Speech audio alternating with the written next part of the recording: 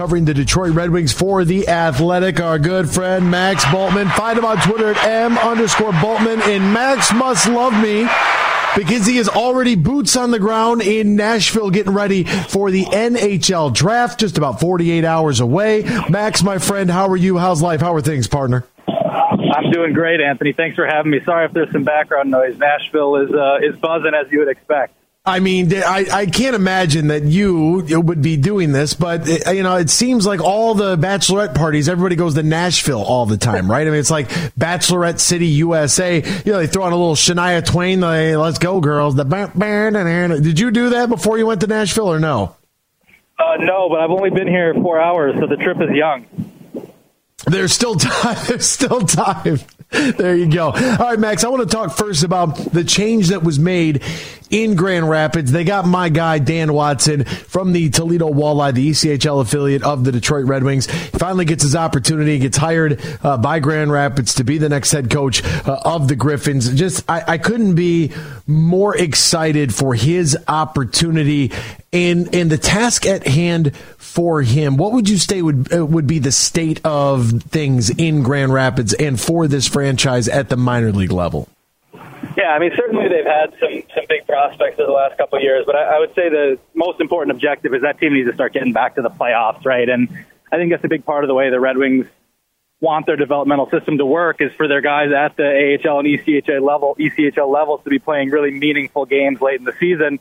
Toledo has accomplished that under Dan Watson. Grand Rapids the last couple of years hasn't been able to for a multiple of reasons. I think they go well beyond, the bench there. I think the roster has needed to be a lot better. I think especially the crease has needed more than it's had the last couple of years. But nonetheless, all these things are going to work together, I think. And that is the clear objective number one. That team needs to be back in the playoffs. And my fingers are crossed that it works out really well for Dan because he's just one of those guys, man. He's just such a nice guy and very happy for he and his entire family. Now we're getting ready for the draft. This is like prospect heaven right here. Max, is there anyone that the Red Wings could select if they stay at number 9 that could come in and make an immediate impact right away? Or is that just like the top tier of the draft that is picks like 1 through 4 maybe? Yeah, no, there's nobody at 9 who you would expect to come in right away. It's really 1, maybe 2 you expect to do that in a class, and maybe a couple sneak into the lineup at the end of the year, maybe after a season in college or in Europe or something. But no, whoever they pick at 9, the expectation should be at least 1, more likely 2 years away from helping the NHL club. Do you think that with the current needs of the roster, what do you think is most important? Do you think it's like the skill, the scoring up front, add another forward that you could potentially, grow into somebody that, let's face it, we need some 30-goal scorers on this team. Or, are there some defensive prospects here at the top of the draft that might be too good to pass up on? It's both. I mean, when you're talking about the draft for the NHL, it's so different from the NFL because of what we just talked about. They're not going to step in right away. You don't know what your roster is going to look like necessarily by the time that they're ready. So they have needs. Certainly, they could use another scorer in the system, some high-end skill. I think they need a right-shot defenseman. They need both of those things, but it's not so much dictated by what they have now as just what's in the pipeline. And I think both of those are very pressing needs. So which one do you lean more towards then? I mean, if you need both and you're trying to figure this out, because you do have another first rounder in the top 20 there at pick 17, which way do you lean with that early pick? Whoever the best player that they feel. I mean, it's the cliche, but there's a guy, Tom Willander, for example, who I think should be there at 9. And if they were to pick him, they'd be getting a mobile defenseman with some size, good in transition, good at defending transition. I think he would be worthwhile of the pick at 9. But there's also going to be some centers and some scorers at 9 who I think have every bit an argument as the best player available. And that's probably where I would go as a forward at 9. But I don't think you go wrong if you pick the D as long as you feel that he's of that caliber. So when we talk about the draft and how much different it is, more comparable to like MLB's draft, right? You draft a guy, he plays somewhere else, and it takes some time to get him up through the system to get him at the big league level, if you will. This is interesting because the draft and free agency kind of going hand in hand. See, the fire department already knows that things are heating up in Detroit because it's draft season. They're already en route to come get me because I'm too hot right now. But which way do we go in free agency? The rumors about Alex DeBrincat, am I getting too excited about that, or should it be like, hey, no, we should be excited about that because that guy could come in and change some things immediately? Well, let's see if it happens first. But if it were to happen, I think it would be something that's very worth getting excited about. There's just not that many players in the NHL who can score 40 goals for you. Alex DeBrincat's done that twice. Now, that would not be a free agent signing, right? That's a trade situation. You would have to give something up, and it might be something significant. So that always affects, the way you view something like that. But I think certainly that would be something to be excited about. The Red Wings don't have anybody who can put the puck in the net quite the way Alex DeBrincat can. Yeah, and I'm, he could have a salary that's going to be, around $8 million and maybe a little bit more. Would he be the guy from a trade target perspective, guys that they're looking at that, there might be some movement? Would he be like at the top of your list for this team? Actually, yes, I published that list this morning. So he was at number one. Him and Travis Konechny were 1 and 2 on that list. But I think DeBrincat, because he's just such a rare level scorer, that's exactly what they're missing. And he would be my number one target if I were them. And if you want to read more, ranking the top Red Wings trade and free agent targets via The Athletic, swipe up and subscribe and do all of that good stuff and find Max's work there. Hey, it's old school sports journalism the way that you know and you love it. Okay, so as this team is trying to prepare for the draft and trying to handle trades and trying to handle free agency, it seems like the craziest time of year in the NHL calendar because everything's kind of happening at once, and then the same thing's happening over on the NBA side of things, right? Draft, free agency, boom, summer league. Everything always happens like in the blink of an eye, and it feels like it's all happening within 1 week. So when we try to prioritize from a fan's perspective, I want to be excited about the draft, and I know that we can't get any luck with a ping pong ball to save our lives here in the city of Detroit, and that's fine, whatever. I'm sure whoever we select at 9, we'll wait and see what kind of happens there. But when we look at trade targets and free agent targets for this team, we talked about kind of what the needs might be for the draft. I mean, the needs are the needs. So if you can go address that via trade or free agency, who might be on this Red Wings roster today that you could see as a pivotal piece in dealing to get a bigger return? I think more likely in that situation you're talking about futures, but I think especially when you talk about someone like DeBrincat, Ottawa could use now talent in return. They're in the same spot the Red Wings are. They're trying to make a push. So would it shock me to see someone like Jonathan Berggren or maybe even Philip Zadina involved in something like that? That wouldn't shock me. But I think in general, when you're talking about what teams who are moving proven scorers are looking for, it tends to be more futures. And obviously the Red Wings are deep in futures. We love that. Got to stack the war chest, as they say. What does the draft day, like, what will that look like for you from your perspective? Like, what's your schedule like on that day? Nothing crazy. It's a little bit just react, right? Last year, I don't remember which day, whether it was the first or second. I think it was the second day they traded for Billy Husso. So you just kind of got to be aware that anything like that can happen. But, in general, you're just kind of trying to talk to people as much as you can through the day and then make the clock tick faster to get to the draft floor.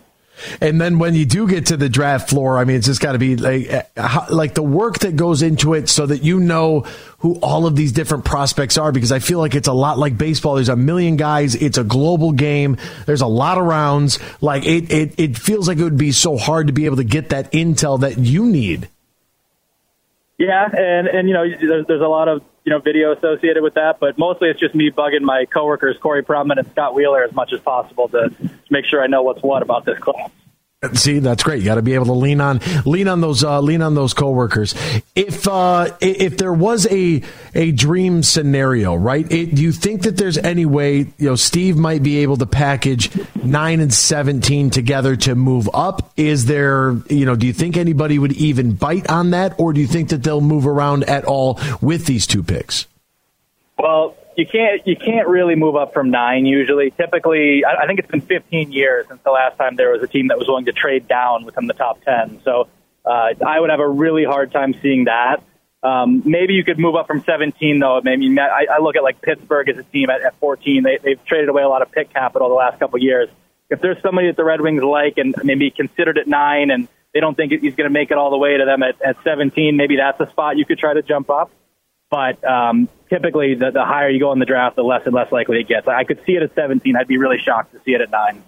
Okay, all right. So Stevie Y might be able to deal. Is he as what's the right word I want to use here? Because every time Steve Yzerman picks up a phone, Detroit fans immediately think that we're fleecing somebody, right? We're getting the best of this deal. You know what I mean? Is that kind of the way that everybody else around the league feels about Steve Yzerman when the phone rings? Are they looking over their shoulder, just wondering what's he really up to? Or is that just more of fan sensationalism because it is the captain, he is our GM, it's a dream scenario. We're all dying that this thing works out and works in a way that can make the hero kind of return home and rebuild and take the franchise to the next level? Yeah, I think that's more fan driven, to be honest. I think the fans kind of do have this grand idea about the quote unquote Yzer plan, right? And to some degree, there's something to that, right? There is a long term vision in place that has always been very clear. You've never been able to question the Red Wings' direction so far under him, but I do think fans like to take it a step further and add a little bit of personality to that with the quote unquote fleecings. It's that's part of that kind of comes with sort of the legend of it, right? But hey, that's kind of what makes the sport fun, and if fans aren't invested, none of us have jobs, right? So. Amen. Yeah, we need them all. Be as sensational and as fanatical and as irrational as you want. Send us all your trade proposals. We love that stuff. Are you kidding me? When you were watching the Stanley Cup playoffs this year, Detroit, obviously the weekend in Ottawa, and then the wheels kind of fell off, and things just were not great, right? So they finished 35, 37, and 10 for 80 points. They had a 12-point lead on Montreal that was an absolute mess. They're behind the standings in Ottawa, behind Buffalo, but then there's Florida. And Florida's kind of interesting because only 12 points better, and it kind of felt like that could have been Detroit sneaking up there. And you see the success that they had when you were watching the Stanley Cup playoffs, Matt. Or Max, do you believe that this is a team that is at all close, or was Florida, they were just having a magical run and it is what it is? They got a little lucky. Puck luck never hurt anybody, especially in the playoffs. Or did you feel like there was just such a gap between what you were watching in the playoffs versus what you saw for the Wings in the regular season? Yeah, I think there's still a pretty clear gap between where the Red Wings are and what playoff hockey looks like. People talk about Florida, and I realize they're the 8th seed. That team won the President's Trophy last season, right? And so they make a couple subtractions. I get it. They trade Huberdeau and Weegar, but that's for Matthew Tkachuk, who's the MVP finalist and obviously showed in those playoffs exactly why they made that deal. So I get that people want to take some hope from an 8th seed making a run like that, but Florida is not your everyday 8th seed. That's probably one of the top 8 to 10 teams in the league, and I don't think anyone should be surprised they made a run. Max, I know that you had already mentioned a little bit, from this draft that, Tom, I think you said his name is Willander. Is that how you say it? The Sweden junior. If I've seen a guy by the name of Gabriel Perreault who's been, he's been kind of mocked there to the Wings at 9. A couple of names for our listeners where they try to flip on the NHL draft and they're interested. Who would be a couple of guys at that 9 spot, regardless of position, you could see falling to the Wings? Yeah, well, so I mentioned Tom Willander. I think you'd have to talk about probably Nate Danielson, center from the Brandon Wheat King. So I think we'll go early. If Dalibor Dvorsky, a Slovak playing in Sweden, were to get to them, I think that'd be a great outcome for them. Super skilled player, has a little bit of that Yzerman, hockey sense to him that I think you kind of look for. So those would be a few names. And I mentioned Tom Willander earlier. That wouldn't surprise me. So those would be a few. Samuel Hanzik, another guy to watch, although I think that's probably maybe more for the second first rounder than the first. But he's a guy who's talked about how great he felt his interview with the Red Wings went. So that one wouldn't surprise me. He is Max Bultman. You can find him on Twitter at @M_Bultman. He's live right now in Nashville. He's working the streets. I hope you at least make a little bit of time for yourself, man, to have some fun, and can't thank you enough for being willing to take the time with us on a travel day to hang out and talk a little puck, my friend. Hey, my pleasure. I just walked past the building with the iHeart logo on it, so I'm going to walk in and tell them to give you a raise. My man, I appreciate you, Max. All right, take care.